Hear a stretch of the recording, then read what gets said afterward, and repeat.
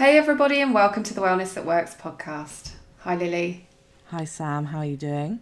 I'm doing okay, thank you. Having a brighter week. I know, the sun is so out. nice and blue skies, and I'm very excited for this week's podcast. We've got a very special guest with us. She won gold in the Olympics with the Great British Hockey Team. She's been awarded Female Goalkeeper of the Year, and she's got an MBE. So big deal here. We've got Maddie Hinch with us. Hi Maddie. Definitely not a big deal. It's nice to be here. Thanks for having me. No problem. How have you been? Yeah, all right. Just cracking on, I guess, like everyone else. We're quite lucky at the minute. Well, have been very lucky that we've been able to carry on training. We've got they call it elite dispensation, I guess, from the government side of things, that we're able to carry on and be together as a squad. So that's great, even though life is very different. Like normally we just wouldn't be in the country at this time of the year because of the weather. Obviously that's causing havoc on the pitches right now, trying to stop them from being frozen. But yeah, we are able to get in as a squad and kind of still continue in some fashion towards our preparations for Tokyo. So can't complain too much. Where would you normally be then? Is there somewhere you go particularly for summer training? We tend to be in the warm weather, so it's warmer training. Yeah, it's normally out towards Australia and New Zealand. So typically that's where we were. We were supposed to be in Spain right now. That was the backup plan, but that got cancelled at the very last second as well. So we get so close sometimes and then we just can't go. So that's been probably the hardest part, is you think you're getting somewhere and we're going to actually play someone else other than each other, which would be nice. But yeah, it's not meant to be, and at least we can train, so it could be worse. Yeah, absolutely. My goodness, what a change. Yeah, it's different. It's like such a British thing at the moment. Everyone asks how everyone is, and we're all just kind of programmed to go, yeah, it's all right, yeah, just plodding along.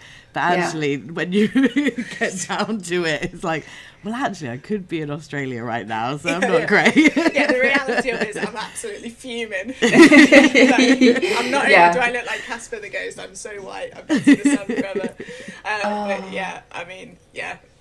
You can definitely get your head down about it, but there's just no point. Like, I've definitely had those phases where I'm just moping around and complaining and just, like world is ending type stuff, but it can always be worse. So you do have to try and put stuff into perspective, especially as an athlete, because there's just no time for kind of moping around. Yeah, that's true. But you've made some good points there. We all need the sun on our skin right now. I just want some vitamin D, some like natural sun to warm my bones, because I just feel like I'm just feeling very sort of pale and cold. Yeah, and it 100% affects your mood. 100%. Like even really today, does. like just seeing the sun, I'm like, I feel a bit better. Like today is a better day. Yeah, I woke up and I thought, the light's different, and I'm happy about this. It really does make such a difference. Yeah. And yes, and you're right. I think it's just being British, isn't it? We'll go, we're okay. I'm okay. Yeah, I'm okay. That's sort of the general, the general answer, the politeness, because I'm not going to bring you down with my mood. But so tell us how you got started in hockey. Was it a school thing? Did you start at school? Yes. So my family, my dad was in the Navy, so as a family we travelled like loads. So I constantly changed schools and we were in different countries. And it was when I was 12, we moved back from Belgium to the UK, and I joined a private school for the first time. And I joined in their summer term. And they were playing rounders. I had absolutely no idea what rounders was, what hockey was, like what tennis was. I was a little footballer in Belgium. That was my little thing. I was called the pocket rocket or something. Oh, I don't know. Like midfielder. So I was always like in the thick of the action. Right. I liked like that side of the team sport. So when I was in the rounders season, apparently I was just like incredibly dramatic in a rounders field, like diving around for all the dramatic catches. And then so I remember the PE teacher at the time saying to me, Maddie, next term is hockey. We think you should be the goalkeeper. And I was like, what is hockey? And goalkeeper, no thank you, I know what a football goalie's like, and they do a lot of standing around. It's not for me. But anyways, being the new kid, I wasn't given an awful lot of say in the choice. So it was handed this huge bag of stuff that stank, and it was like, put this on, and off you go. And I've not looked back. It took me a while to get used to it, but it's a pretty unique position, and I've obviously suited the role. I do like what comes with the job, comes with the territory, the pressure and all that. So but you have to, it's such a strange position at the end of the day. That's right, what you say. Oh, sorry. I was just going to say, you've just given me severe nostalgia of remembering the smell of the PE equipment. Like, I was goalkeeper hockey at school, and oh my God, the sweat smell. The sweat really and the bad. damp, because it was always kept in some dodgy shed or something, wasn't it? Yeah. Or a cupboard that was definitely damp. Yeah, I mean, mine's all, luckily I've got a garage. Like, when I was looking for buying a house, I had to factor in, like, a space for this goalkeeping bag. Like, if I didn't, it comes in the house and I refuse for it to be here. But I do pride myself on being one of probably the best smelling goalkeepers out there. I do wash it, so not everyone can pull that card against me, or like we can't room with the goalie because they stink. Well, I don't think I smell that bad. I think it's pretty good. That's how we should have introduced you, the best smelling goalkeeper out there. I would take that accolade over anything, I think. That's brilliant. And I've seen how big those goalkeeping bags are, because my son plays hockey for a local team. He's only 8. But yeah, the goalkeeping kit is serious kit. Mm-hmm. You need it. That ball is hard. Well, it is, and actually, we were talking about nobody wants to be a goalie, because you have to be fearless. Have be prepared to take one in the face. Obviously, you've got a guard on, but that's still a scary prospect. Yeah, it's a strange one. It's a strange one. I always say, though, like, people are always like, oh, you must be the bravest in the team. Well, I'm a bit like, I don't know, like, at the top level these days, these guys run around with, like, 6-inch shin pads and a gum shield, and I'm stood there head to toe in padding. I've got a helmet on my head, and I'm the brave one. I don't think so. Like, I asked some of my players to run down a shot for me to protect me, and I'm stood there in all the padding. Like, I think it's been a smart choice. Without my gear on, I'm probably in a right wimp. So. And are you one of those keepers that really sort of, gets your players in position and shouts at them? And that's basically the game plan. Make me look good. Like, exactly. The less I have to do, the better. Yeah. So, I always say to my son, it takes 11 players to save a goal. So 100%. So don't go blaming the goalkeeper. Smart. No. Yeah, Yes. I like you. Good start. Thank you very much.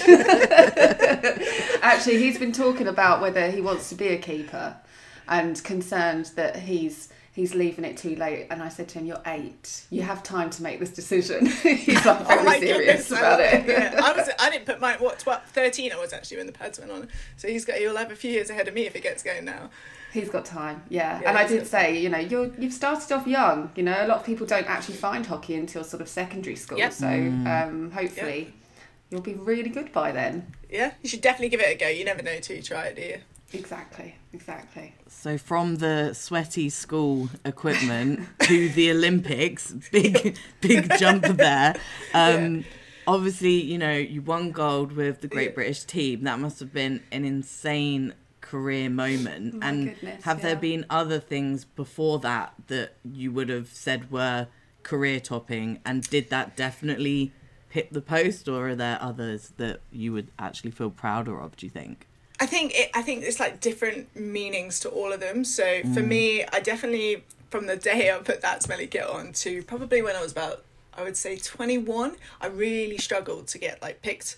I was always kind of 3rd choice, 4th choice. I was a bit different. I played a style of goalkeeping that at the beginning, like 10, 11, well, longer now, what am I on about? I'm really old. 15, 17 years ago, was a kind of, typically it was someone that probably just didn't want to be in PE. Like, they just was like, last person standing, you can be the goalie. That's literally what it was like. And I was an athlete. Like, I was typically used to running around. So I kind of took that side of me into goalkeeping and was pretty active, came off my line a lot, diving around. And it hadn't really been seen before. And naturally that worried selectors and coaches. It was against the norm. They wanted to stick with kind of what they knew, and I just couldn't get picked, and I kept getting told I was too small, and it was like too dynamic, and you just need to stand there, and it was like anyway. So for the first part of my career, I really struggled, and it wasn't until someone kind of spotted me off the luck of the fact that the girl in front of me had to go to like Russia on some sort of PE trip or something. I can't remember what it was, but she should have been in goal that weekend, and instead they had no one left, so they had to put me in.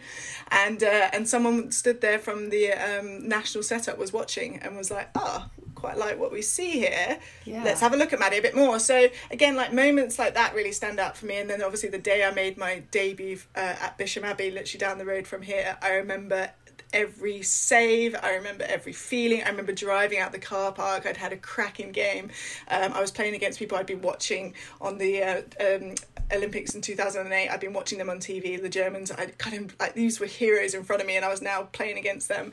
I remember driving out of Bisham Abbey smiling so much because I knew on that moment I'd done enough to prove to myself that I was going to be able to compete at this top level. I'd earned a contract off the back of that, full-time contract off the back of that performance. And so again, like that moment there, I would still say probably gives me as many goosebumps as the Olympic gold medal, because it was just key moments in my career where I've kind of really like scrambled over those mountains of like constantly being told no. So that one, and then I think the first time we ever won a gold medal was the Europeans in London. That was our first ever gold as a British women's hockey team. And it was in London, it was at home, and it was, a matter of less than 12 months before Rio. So we finally kind of proved to ourselves that we were to be taken seriously, that we could do this, and what gold felt like. Yeah. And that for sure gave us that kind of belief and boost that in 10 months' time we could go and do something special in Rio, and that's what we went and did. So there's definitely some key moments in my career that stand out for me. But of course, Rio was like something that, to be honest, to this day doesn't really feel like it happened. The story of it, the way the final went, like it was all just like something out of a fairy tale for sure. Yeah. But you ended up with a penalty shootout, didn't you? Yeah, it had everything. Like the game, you know, it had a penalty in the match. It was 3-3. Like it was like 1-0 up, 1-0, 2-1 up, 2-2, 3-1 up. Like it was literally like mental. You couldn't have written that kind of the more perfect, I guess, display of top level sport. It was definitely and team watch. Sport and coming together, and like apparently it was gripping. It was definitely probably more nerve-wracking watching them playing. It had everything. And then to wrap it up with a shootout and against kind of the world number ones, you know, we were really the underdogs. Like it had just the whole story was remarkable, and the fact that we got to that point without even losing a game again was pretty special. And it was just, I think it was just a sign of like ultimate teamwork. Again, we weren't the best hockey team in that final. We knew that, but we were the best team, and we knew how to kind of get over the line, and we always knew how to find a way to win. That's always what we said as a group. So the more they threw at us, the kind of more difficult we got to beat. Special memories, that's for sure. It still gives me goosebumps. I saw a replay of it just the other day on another interview, and it still doesn't feel like I was actually there. I was going to say, some of our colleagues, when we said we were going to get you on the podcast, and obviously a few weeks ago we had you on our Walk to Wellness, everyone was so excited. There are some serious fans of you and the team within our team, and, you know, talking about the moment. I used to play football to a certain level as a kid, and I was a goalkeeper for that as well. And there's something about penalty shootouts that are just the most terrifying, intense moment. I'm sure it's the same in hockey. Like, how on earth do you deal with that kind of pressure at that level, like Olympic level, you know, knowing the whole world is watching you? Like, how on earth do you prepare yourself for something like that? Yeah, it's a strange one, because I almost feel like in the moment, the words of like the whole world is watching and there's a gold medal on the line never crossed my mind. You can hear the commentators. That's good. It was probably a good thing, so definitely something to probably think about again if that comes around. But I remember, like, I think it was just a sign of like how I felt and how the group felt, in that we just felt like overly prepared for that moment. We really had been there and done it a million times, whether that be kind of in competition or in training. We had a good history against the Dutch in shootouts. The last two we'd won, we knew they didn't like us very much in those moments, so we already felt like we had kind of the edge going into it. And also we believed so much in our routines and our processes that it was a bit like, for me, I think there was no sense of fear. Of course I was nervous, but I knew kind of if I stuck to what I've done so many times that makes me feel at my best and perform at my best, then I just had to trust that it was going to go okay. I think it helped that I'd been really active in the game and I felt very much in the moment. But there was just no reason to fear anything. Like, if we hadn't won it on the shootout, of course it would have been tough to handle, but I wouldn't have regretted a single thing. I'd have never looked back and said, I could have done an extra session here, or I could have done, you know, there was nothing more I could have done to be ready for that. So it was just a case of getting out there and having a crack. But what you've just explained there is an extremely strong mindset, and I think that comes to when you're at your level, and, you know, you've talked about the resilience actually you've had to show throughout from starting hockey, just trying to get in the team, and then the knockbacks and then getting to a point where you're there and you're at the Olympics. I mean, you've already sort of jumped your toughest hurdles in a sense, and then you are there and you've proven your worth, and you're there with a team who might not be the best on paper but actually are so gelled and so work so well together as a team that can overcome anything. That can overcome the best teams in the world. And I think for me that's what made it so special. And must have felt even sweeter the fact that the Dutch didn't really like you, so that obviously that makes it even better. Well, it's like little things, like, we talk about when the whistle goes. I think we probably spent more time than any team, and I don't know this for sure, but I do believe it, that we probably spent more time than any team looking at the tiny 1%ers, like the little things, like when the whistle goes, individually, what are you doing? As a team, where are you looking? How are you walking? What's your next action? Like all these sort of things. We looked over to the Dutch at the whistle going, and they honestly looked like they'd already lost it. So straight away, that's giving us so much more energy. Like we've already beaten them, we've not even started.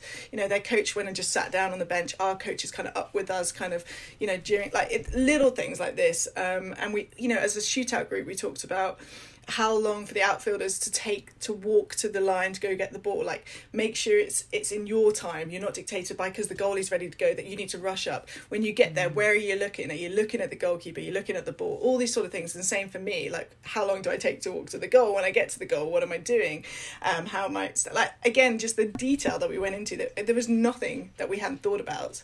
So there was nothing. So much of that though was mindset. It's all ingrained. But the preparation allows you to believe. I think the preparation allows you to have just so much confidence in what you're doing, because I think it is that fear of failure or that kind of regret that probably stops athletes really achieving. And it's just like, if you can honestly hand on heart say this, you've done everything, then what are you fearing? Like, sometimes there's just no more than you can do, and we could have done all the exact same and finished 6th over there, and we just probably would have been like, well, it wasn't meant to be.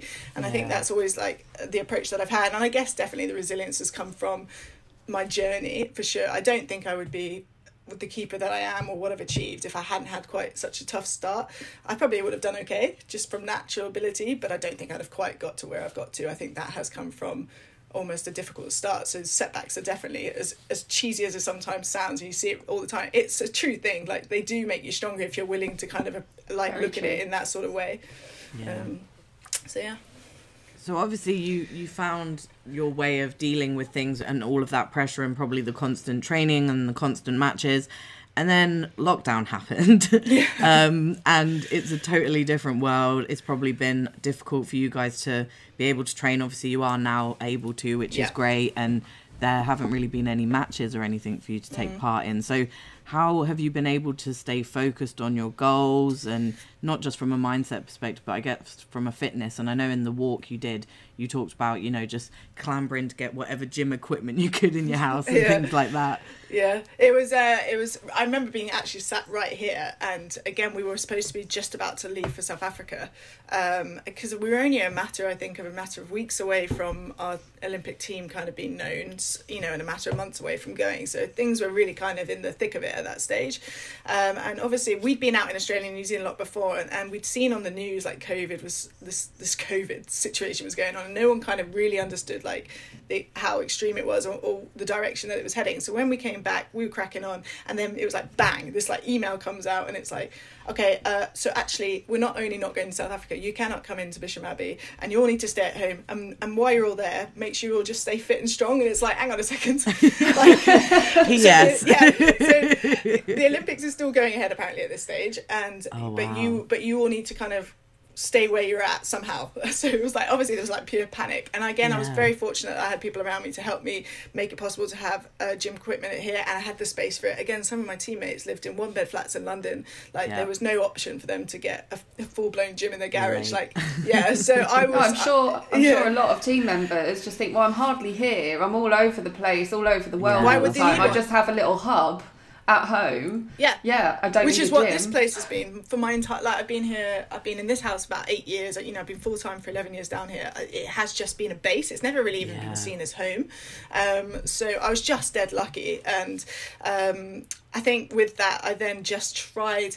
It was hard because at the beginning I definitely found it really tough, and it was just like that stillness I'd never really experienced. Like, again, we're so used to just being on the go, or like constantly like looking to strive for something, or going somewhere, or competing, or whatever. It's just literally relentless. So to be like, okay, what's next? Like, what shall I do? Was I found something quite difficult to come to terms with. So I had to try and stay busy, and I'm lucky I have a couple of housemates, and both of them are in the men's squad. So again, it was similar. We kind of all understood what was going on, so we just tried to do things together and have little competitions in the gym or whatever, just like mix it up again. Don't do the same old, because we don't really know what's next. And the fact that it was delayed a year, if we'd gone full intense in that kind of March, April, May, June period, that first lockdown, we probably would have burnt out and been now just fed up. So we wanted to stay fit and healthy, but stay in like mentally like in a good place, and enjoy kind of being together, enjoy being at home. For me, I actually have loved just being in my house, like calling it home. I've painted every wall in this place, which I think everyone's done. Like Pinterest took over my life. I was like, I don't like anything. And in some ways, I think once I got to term with the fact that this time will probably never exist again, like enjoy, like in some ways enjoy it, enjoy the opportunity that you have to get stuck into stuff that I've never had the chance to do. Once I got my head around that, I think I was strangely quite content with that first lockdown. Like, enjoyed the ability to kind of switch off, give back to my body, give it a rest, but stay healthy and fit and mentally in a good place. And then, like we say, we've been fortunate that eventually we were able to slowly start getting back together as a squad. And initially it was tiny little group training sessions, like twice a week, like literally nothing. And now we are back into a full training week as a full squad. And yes, we're not playing international games or anyone else, but at least we're together, and at least we can still kind of make progress. Exactly. Yeah, people with high energy, used to moving every single day, training every single day, suddenly asked to just stay still. Yeah, very much. I mean, very weird. At least you can rationalise, and we've all got to that point where we've said, well, we have to accept this, and we have to enjoy our homes. I mean, we were never at home. Yeah. We were always just, it's literally a hub. We're in and out all the time. Suddenly, I'm sitting here looking at my house thinking, oh, I don't really like this. So I've moved this room. We were saying earlier, I've moved this room around about 4 times because I just need, I need it to look different. I've never viewed my house in this Zoom. Way. Yeah, exactly. But yeah, it's crazy, isn't it? Whereas kids, people that got kids at home that are used to moving and doing sports all the time, I've got 2 sporty boys, they can't rationalise. No. They can't get to that point mentally. So I always give a bit of a big up to the parents out there with active kids who have been asked to stay still, and it's really hard. Really tough. And I think it was interesting to hear what you said, Maddie, about how even in the first lockdown, you and your team were all desperate to find new ways of staying active because you knew you'd get bored, and to hear that happened to someone of your level of athleticism, I'm sure so many people were like, oh my god, I'm doing that same YouTube workout again every morning. Like, you have to keep switching it up to keep it interesting, or you're just going to completely fall off, aren't you? 100%. Like, and we were quite fortunate that the coaches in the end trusted us, that we're all like, we're all people that want to do well, so naturally we're not going to go just start being slobs on the sofa and just come back in terrible shape.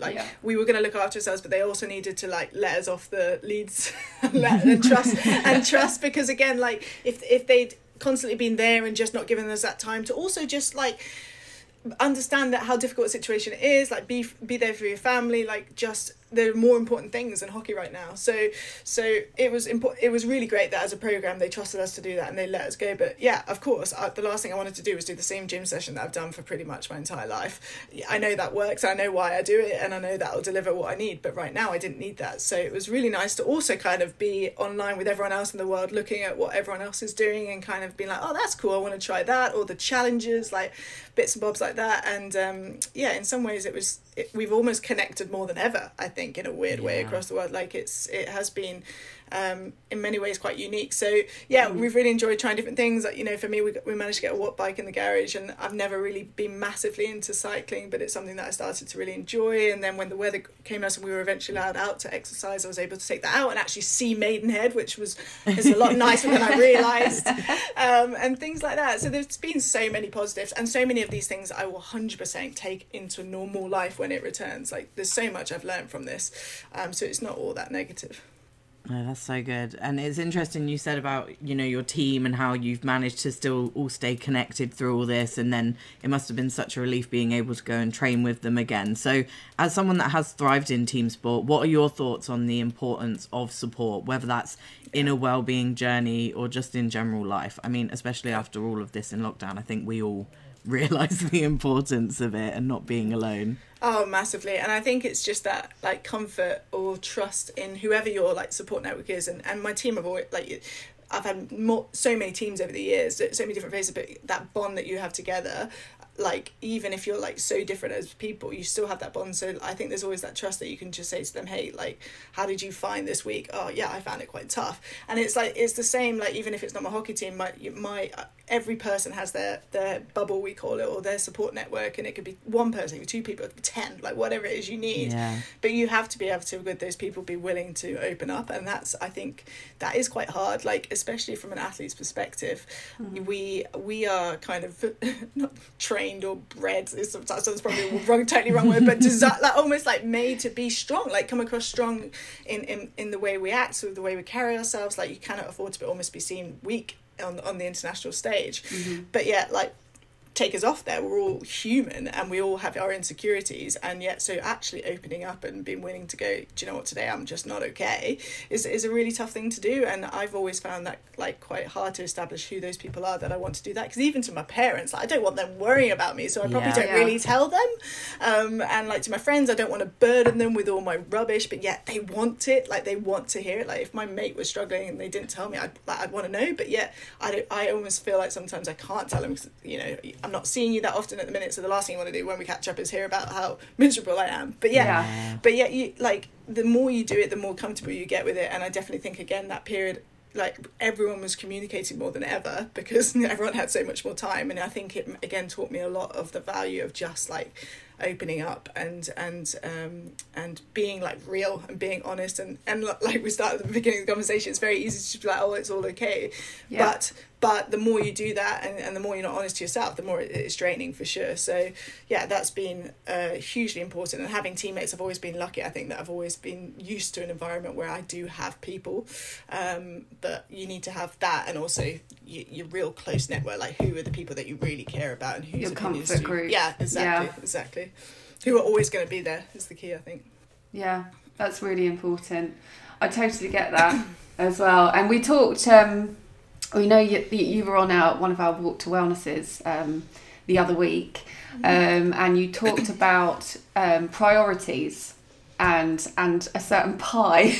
And when we were talking about it, I thought, oh God, that absolutely makes sense. So you have your pie and you prioritise within that, and you explained it much better than I would, but I'd really like to talk about it again for the sake of the people that weren't on that walk, because that would be really helpful. No, it's a quite an interesting way of looking at things. It was my idea. It came from a psychologist that I've worked with for a number of years, and again, like I think one of the things, and it's not just doesn't apply to sport, it applies to like anyone with any job really. Like you naturally invest an awful lot of energy into something that is your job and you kind of seem to have to do, and it's the same for me with hockey. Like it's always, I have to be better at this, I need to be, and like the wording that I use. And he was like, all right Maddie, like, okay, let's draw a pie. And I was like, this guy's lost it, but okay. It's not for me, it's not for me. Oh, here we go, another one. So anyways, he's got me drawing this pie, and he's like, so now in that pie, like put in what matters to you, and like if it's obviously a big piece, then that's your most, the thing that matters to you most. And I'm drawing this pie and I'm putting it in, and like what became so obvious to me, like once I put family, I put health, happiness, like friends, work, whatever, and then hockey was quite a small part of my pie. Like it was quite a small part, yet I was spending 90% of my energy in my day putting that into that small part of my pie. Yeah, I've got this massive bit of pie of family, and I've not picked up the phone to my mum or my dad in like 5 days. And he's like, that's where you actually get your energy from, by investing your time into kind of what really matters to you. And it's not that hockey doesn't matter to me, but it is not the most important thing in my life. I'm giving everything I have to it. So it kind of, again, having this like piece of paper with literally a pie on. I've now made it quite pretty. Mine's quite looking quite good. But it's something that I literally leave on my desk, and I try and just look at ideally once a day and just go like, okay, of these bits in my pie, what have I done to actually invest into those parts today? Like, and it just makes you really step back and reflect, because you can just literally just not stop.